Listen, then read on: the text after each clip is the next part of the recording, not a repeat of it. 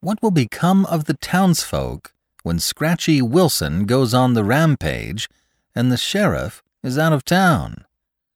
Stephen Crane, today on the Classic Tales podcast.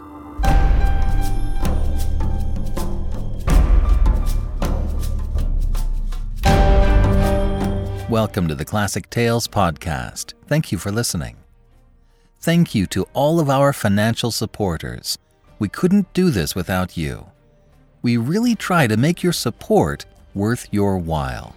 For a $5 monthly donation, you get a monthly coupon code for $8 off any audiobook download. Give more and you get more. It really helps us out. And you help to keep the podcast going strong so that more folks like you can discover the classics in a curated and easily accessible format. Go to ClassicTalesAudiobooks.com today and become a financial supporter. You'll be glad you did. And again, thank you so much. App users can hear the poem Kubla Khan by Samuel Taylor Coleridge in the special features for today's episode. And I am beginning to stream all of my podcast episodes through YouTube now. If you listen to your audio through YouTube, which is apparently a thing now, you can find a link to our YouTube channel in the comments section for this week's episode. All of the podcast episodes will be available as a kind of videogram, with the weekly album art as the visual, while the audio plays behind it. Now for our personal moment. Quick clarification. One of the shows I told you about last week, Travel Man, is on Amazon Prime, not Netflix. Sorry about that. This week, we get to see Goldie up on stage in the Scottish play at her high school. She's one of the 3 freshmen who got in the show. We're so excited for that, though the experience is going to be definitely pandemic-friendly. As I mentioned before, every week, all of the kids have been getting tested for COVID. They will also be wearing a plastic face shield during the whole performance. All the kids will. Furthermore, instead of being in an intimate, little theater setting, the kids are going to be on mics in the large auditorium. So Goldie said the face shield creates an echo before the sound even hits the mic. So it's really going to be hard to understand them. So we're managing our expectations accordingly, but we're very excited that she can be in any kind of show or production right now. And it'll be amazing to see her up there. We just live for these weekends. So that's our personal moment. Now for today's story. Now, as you know, recently, I've been highlighting Russian literature. One thing I really like about these stories is that there's not a solid, right, wrong, good, bad. I mean, they're thought-provoking. And one thing I ran across recently brought to my attention that Russians don't have, or haven't until very recently, a mystery genre. Here's an excerpt from an introduction by Otto Penzler to a book I'm working on right now. It is appropriate, to the point of obviousness, to recognize that the detective story cannot flourish in a non-democratic society. The chief protagonist in a detective story is a hero, the person who will right the wrongs perpetrated by a criminal. This is possible only in a society in which the rule of law matters, and it must matter to all strata of the society. If a government is corrupt or dictatorial, its functionaries are, by definition, primarily focused on their own interests, or in those of the government that employs them. The very notion of Russian detective fiction is oxymoronic, as it is a country whose citizens seldom have enjoyed individual freedom. Sinking from the oppression of the Tsarist regime to the horrors of the communist police state, Russia was in no position to offer fictional police officers as the heroes of mystery stories, as they were more likely than ordinary citizens to be the criminals and persecutors. Once again, that's Otto Penzler, from the introduction to The Greatest Russian Stories of Crime and Suspense, published by Highbridge Audio. So, in order to show the contrast between these stories, and to showcase what those of us who are not Russian or don't have that background are perhaps more accustomed to, we're presenting a Western from Stephen Crane this week. I figured there's nothing more illustrative of cut-and-dried good guy versus bad guy than a Western. However, while very well written, it still has problems inherent to the genre, particularly that of racism. Please note how the author points out the races of the African Americans, Mexicans, and Jewish people. Yet the race of all the people who have speaking roles isn't mentioned. This is racism. Even though there aren't any overt racial slurs, this subtle naming of the race and connecting the people thus named to their roles as waiter, staff, shepherds, or tailors is a definite form of racism. So, something to think about as we head out west. And now, The Bride Comes to Yellow Sky by Stephen Crane.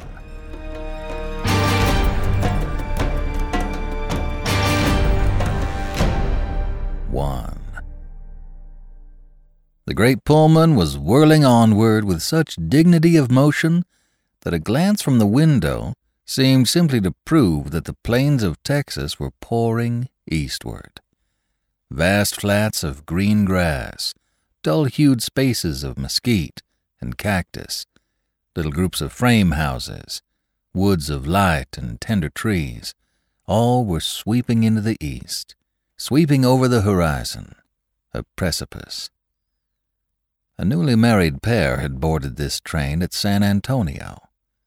The man's face was reddened from many days in the wind and sun, and a direct result of his new black clothes was that his brick-colored hands were constantly performing in a most conscious fashion. From time to time he looked down respectfully at his attire. He sat with a hand on each knee, like a man waiting in a barber shop. The glances he devoted to other passengers were furtive and shy. The bride was not pretty, nor was she very young. She wore a dress of blue cashmere, with small reservations of velvet here and there, and with steel buttons abounding. She continually twisted her head to regard her puff sleeves, very stiff, straight, and high. They embarrassed her. It was quite apparent that she had cooked, and that she expected to cook dutifully. The blushes, caused by the careless scrutiny of some passengers as she had entered the car, were strange to see upon this plain, underclass countenance, which was drawn in placid, almost emotionless lines. They were evidently very happy. "You ever been in a parlor car before?" he asked, smiling with delight. "No," she answered. "I never was. It's fine, ain't it?" "Great. And then after a while we'll go forward to the diner and get a big layout. Finest meal in the world. Charge $1. "Oh, do they?" cried the bride. "Charge $1? Why, that's too much. For us, ain't it, Jack?" "Not this trip, anyhow," he answered bravely. "We're going to go the whole thing." Later, he explained to her about the train. "You see, it's 1,000 miles from one end of Texas to the other, and this train runs right across it, and never stops but 4 times. He had the pride of an owner. He pointed out to her the dazzling fittings of the coach, and in truth her eyes opened wider as she contemplated the sea-green figured velvet, the shining brass, silver, and glass, the wood that gleamed as darkly brilliant as the surface of a pool of oil. At one end, a bronze figure sturdily held a support for a separated chamber, and at convenient places on the ceiling were frescoes in olive and silver.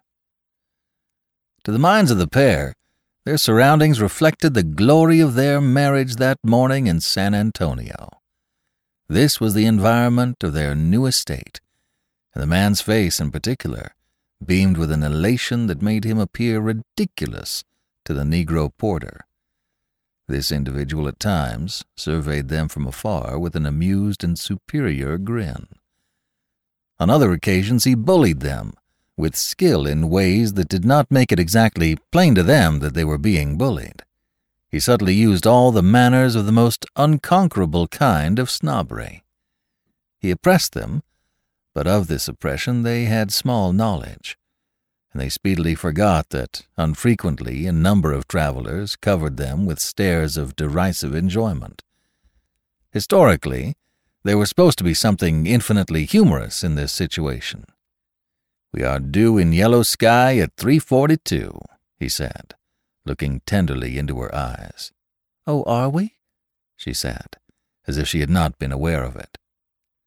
To evince surprise at her husband's statement was part of her wifely amiability. She took from a pocket a little silver watch, and as she held it before her and stared at it with a frown of attention, the new husband's face shone. "I bought it in San Antone from a friend of mine," he told her gleefully.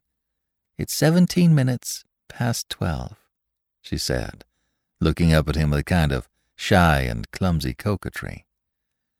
A passenger, noting this play, grew excessively sardonic and winked at himself in one of the numerous mirrors.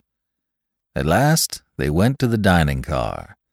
2 rows of Negro waiters in dazzling white suits surveyed their entrance with the interest and also the equanimity of men who had been forewarned.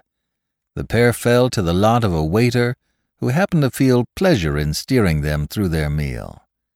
He viewed them with the manner of a fatherly pilot, his countenance radiant with benevolence. The patronage entwined with the ordinary deference was not palpable to them, and yet as they returned to their coach, they showed in their faces a sense of escape. To the left, miles down a long purple slope, was a little ribbon of mist, where moved the keening Rio Grande. The train was approaching it at an angle, and the apex was Yellow Sky. Presently it was apparent that, as the distance from Yellow Sky grew shorter, the husband became commensurately restless. His brick-red hands were more insistent in their prominence. Occasionally he was even rather absent-minded and far away when the bride leaned forward and addressed him. As a matter of truth, Jack Potter was beginning to find the shadow of a deed weigh upon him like a leaden slab. He, the town marshal of Yellow Sky, a man known, liked, and feared in his corner, a prominent person, had gone to San Antonio to meet a girl he believed he loved, and there, after the usual prayers, had actually induced her to marry him without consulting Yellow Sky for any part of the transaction. He was now bringing his bride before an innocent and unsuspecting community. Of course, people in Yellow Sky married as it pleased them, in accordance with the general custom, but such was Potter's thought of his duty to his friends, or of their idea of his duty, or of an unspoken form which does not control men in these matters, that he felt he was heinous. He had committed an extraordinary crime. Face to face with this girl in San Antonio, and spurred by his sharp impulse, he had gone headlong over all the social hedges. At San Antonio, he was like a man hidden in the dark. A knife to sever any friendly duty, any form, was easy to his hand in that remote city, but the hour of Yellow Sky, the hour of daylight, was approaching. He knew full well that his marriage was an important thing to his town. It could only be exceeded by the burning of the new hotel. His friends would not forgive him. Frequently he had reflected upon the advisability of telling them by telegraph, but a new cowardice had been upon him. He feared to do it. And now the train was hurrying him toward a scene of amazement, glee, reproach. He glanced out of the window at the line of haze, swinging slowly in toward the train. Yellow Sky had a kind of brass band which played painfully to the delight of the populace. He laughed without heart as he thought of it. If the citizens could dream of his prospective arrival with his bride, they would parade the band at the station and escort them amid cheers and laughing congratulations to his adobe home. He resolved that he would use all the devices of speed and plainscraft in making the journey from the station to his house. Once within that safe citadel, he could issue some sort of a vocal bulletin, and then not go among the citizens until they had time to wear off a little of their enthusiasm. The bride looked anxiously at him. "What's worrying you, Jack?" He laughed again. "I'm not worrying, girl. I'm only thinking of yellow sky." She flushed in comprehension. A sense of mutual guilt invaded their minds and developed a finer tenderness. They looked at each other with eyes softly aglow, but Potter often laughed the same nervous laugh. The flush upon the bride's face seemed quite permanent. The traitor to the feelings of yellow sky narrowly watched the speeding landscape. "We're nearly there," he said. Presently the porter came and announced the proximity of Potter's home. He held a brush in his hand, and with all his airy superiority gone, he brushed Potter's new clothes as the latter slowly turned this way and that way. Potter fumbled out a coin and gave it to the porter as he had seen others do. It was a heavy and muscle-bound business, as that of a man shoeing his first horse. The porter took their bag, and as the train began to slow, they moved forward to the hooded platform of the car. Presently the two engines and their long string of coaches rushed into the station of yellow sky. "They have to take water here," said Potter from a constricted throat, and in mournful cadence as one announcing death. Before the train stopped, his eye had swept the length of the platform, and he was glad and astonished to see there was no one upon it but the station agent, who, with a slightly hurried and anxious air, was walking toward the water tanks. When the train had halted, the porter alighted first and placed in position a little temporary step. "Come on, girl," said Potter hoarsely. As he helped her down, they each laughed on a false note. He took the bag from the Negro and bade his wife cling to his arm. As they slunk rapidly away, his hangdog glance perceived that they were unloading the two trunks, and also that the station agent, far ahead near the baggage car, had turned and was running toward him, making gestures. He laughed and groaned as he laughed when he noted the first effect of his marital bliss upon yellow sky. He gripped his wife's arm firmly to his side, and they fled. Behind them, the porter stood chuckling fatuously. 2.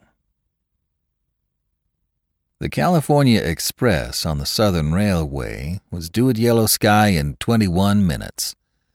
There were 6 men at the bar of the Weary Gentleman's Saloon. One was a drummer, who talked a great deal and rapidly. 3 were Texans, who did not care to talk at that time, and 2 were Mexican sheep-herders, who did not talk as a general practice in the Weary Gentleman's Saloon. The barkeeper's dog lay on the boardwalk that crossed in front of the door. His head was on his paws, and he glanced drowsily here and there with the constant vigilance of a dog that is kicked on occasion.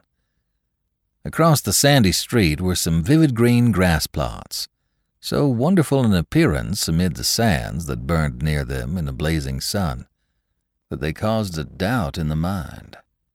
They exactly resembled the grass mats used to represent lawns on the stage.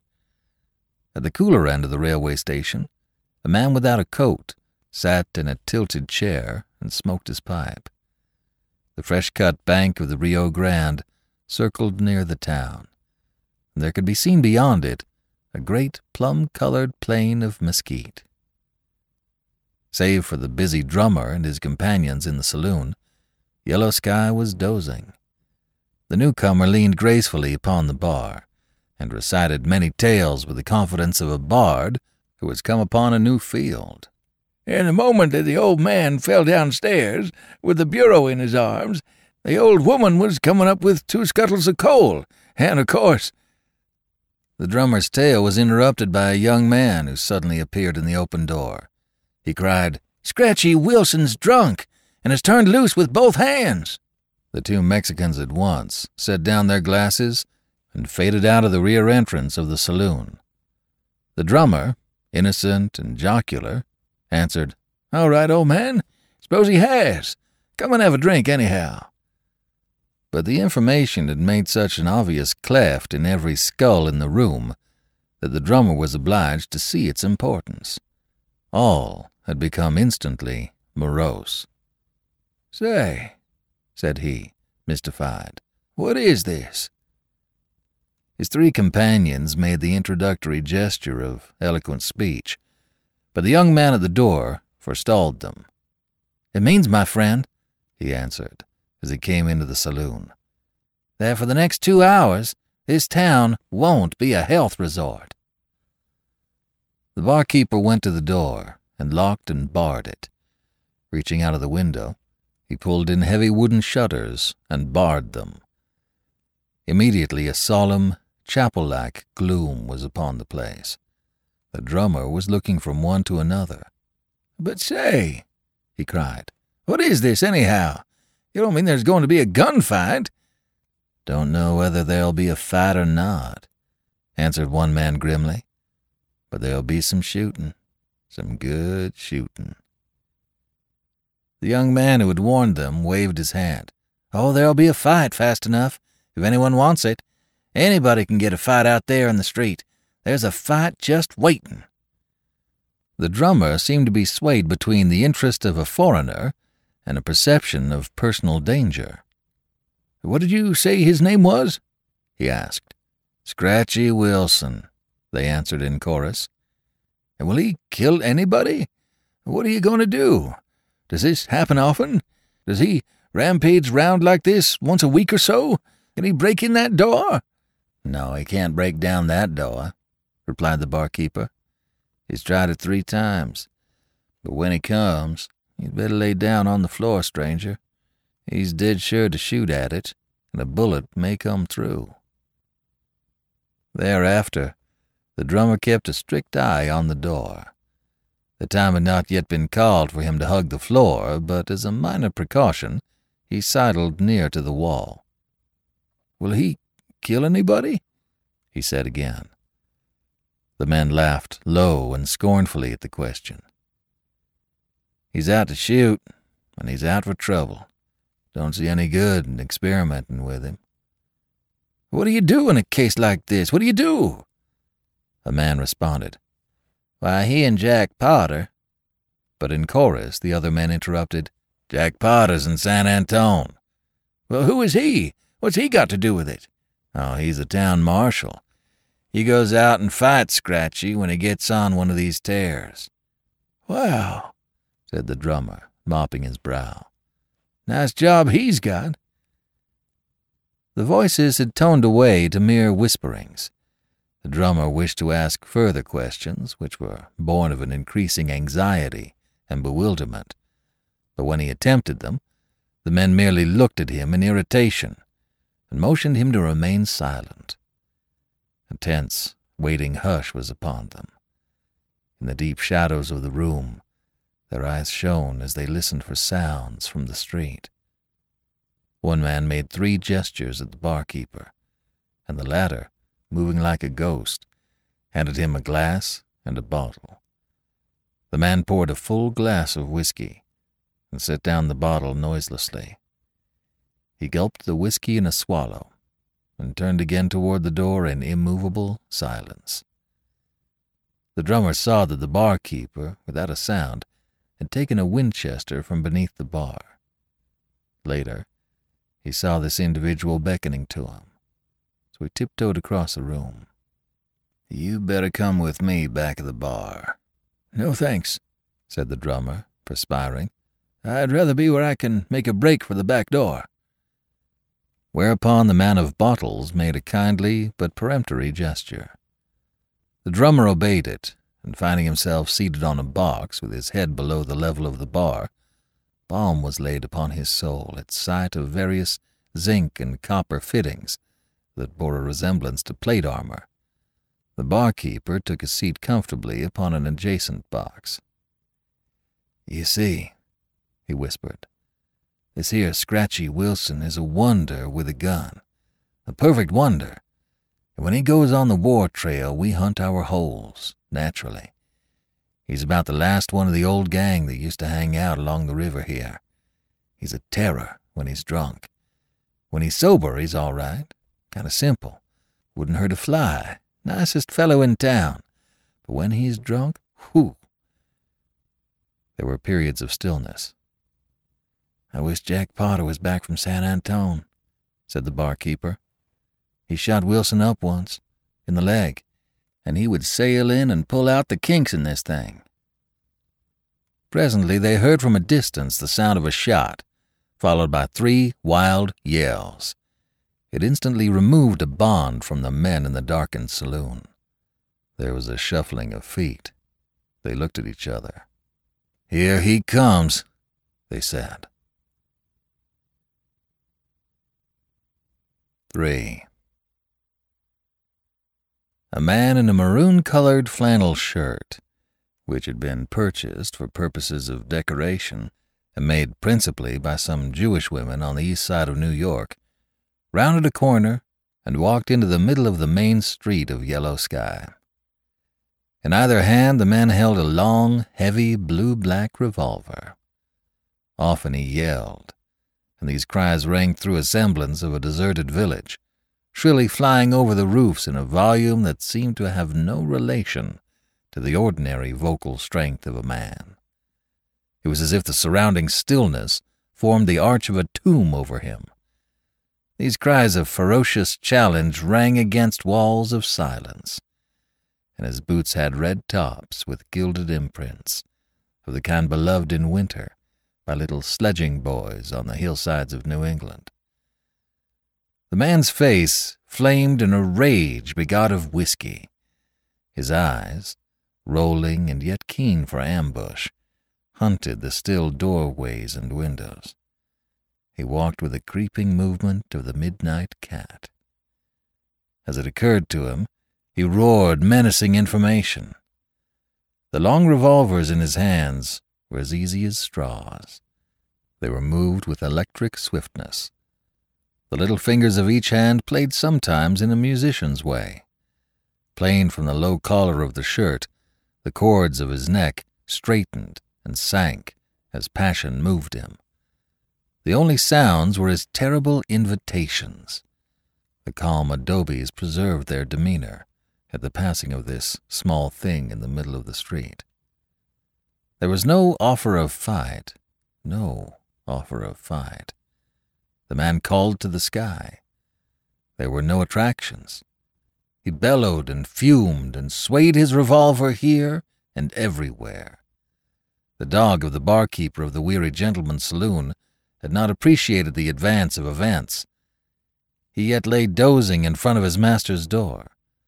At the sight of the dog, the man paused and raised his revolver humorously. At the sight of the man, the dog sprang up and walked diagonally away, with a sullen head and growling. The man yelled, and the dog broke into a gallop. As it was about to enter an alley, there was a loud noise, a whistling, and something spat the ground directly before it. The dog screamed, and wheeling in terror, galloped headlong in a new direction. Again there was a noise, a whistling, and sand was kicked viciously before it. Fear-stricken, the dog turned and flurried like an animal in a pen. The man stood laughing, his weapons at his hips. Ultimately, the man was attracted by the closed door of the Weary Gentleman's Saloon. He went to it, and hammering with the revolver, demanded drink. The door remaining imperturbable, he picked a bit of paper from the walk. He nailed it to the framework with a knife. He then turned his back contemptuously upon this popular resort, and walking to the opposite side of the street and spinning there on his heel quickly and lithely, fired at the bit of paper. He missed it by a half-inch. He swore at himself and went away. Later, he comfortably fusilladed the windows of his most intimate friend. The man was playing with this town. It was a toy for him. But still there was no offer of fight. The name of Jack Potter, his ancient antagonist, entered his mind, and he concluded that it would be a glad thing if he should go to Potter's house and, by bombardment, induce him to come out and fight. He moved in the direction of his desire, chanting Apache scalp music. When he arrived at it, Potter's house presented the same still, calm front as had the other adobes. Taking up a strategic position, the man howled a challenge. But this house regarded him as might a great stone god. It gave no sign. After a decent wait, the man howled further challenges, mingling with them wonderful epithets. Presently there came the spectacle of a man churning himself into deepest rage over the immobility of a house. He fumed at it, as the winter wind attacks a prairie cabin in the north. To the distance, there should have gone the sound of a tumult, like the fighting of 200 Mexicans. As necessity bade him, he paused for breath or to reload his revolvers. 4. Potter and his bride walked sheepishly and with speed. Sometimes they laughed together, shamefacedly and low. "Next corner, dear," he said finally. They put forth the efforts of a pair walking bowed against a strong wind. Potter was about to raise a finger to point the first appearance of the new home when, as they circled the corner, they came face to face with a man in a maroon-colored shirt who was feverishly pushing cartridges into a large revolver.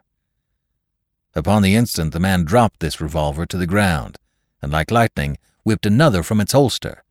The second weapon was aimed at the bridegroom's chest. There was a silence. Potter's mouth seemed to be merely a grave for his tongue.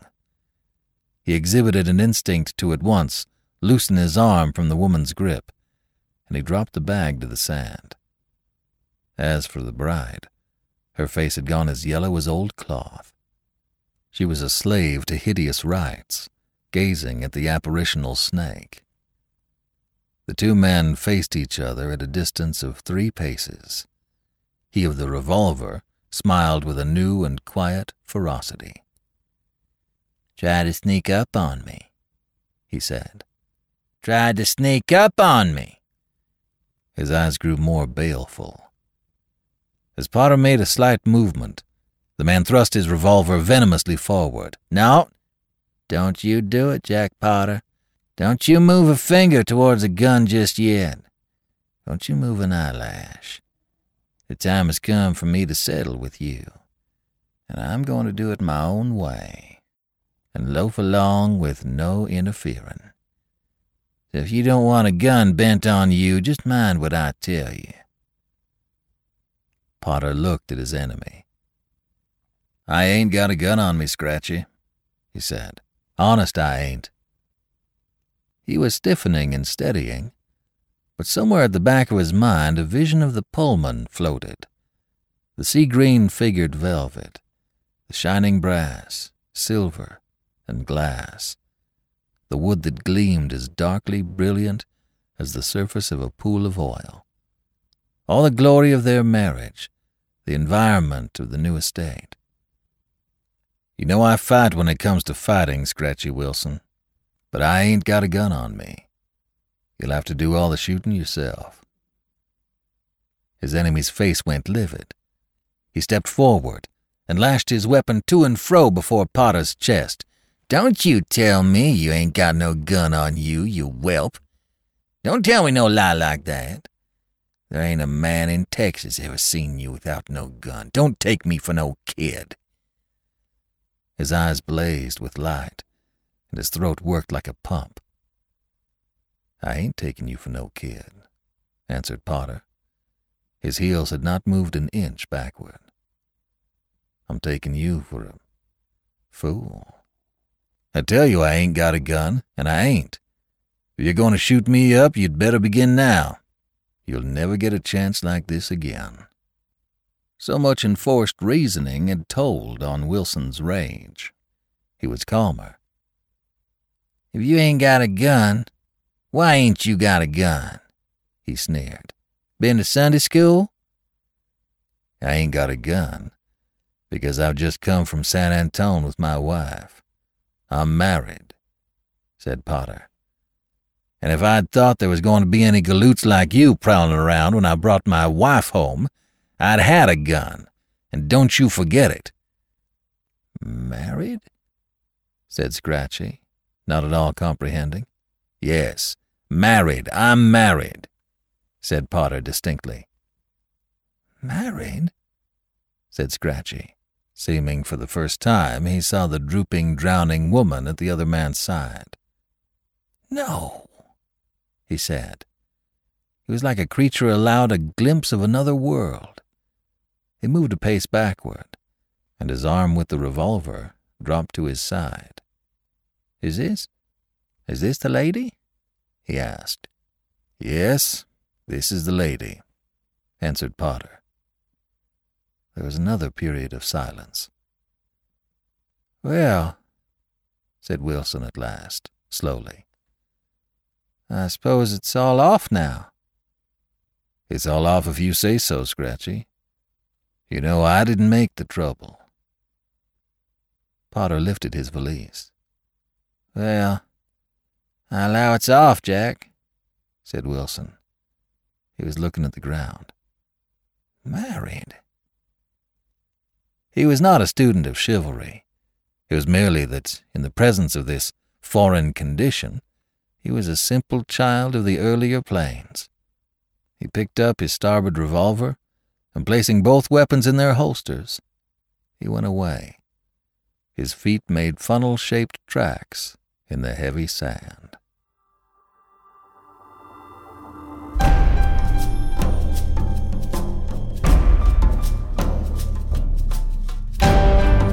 This is B.J. Harrison. I hope you've enjoyed this unabridged production of The Bride Comes to Yellow Sky by Stephen Crane.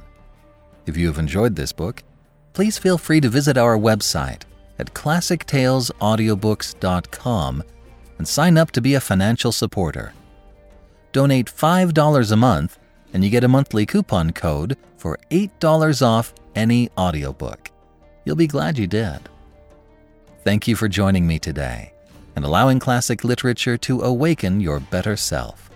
Please join me every week, and we'll rediscover the greatest stories ever put to paper.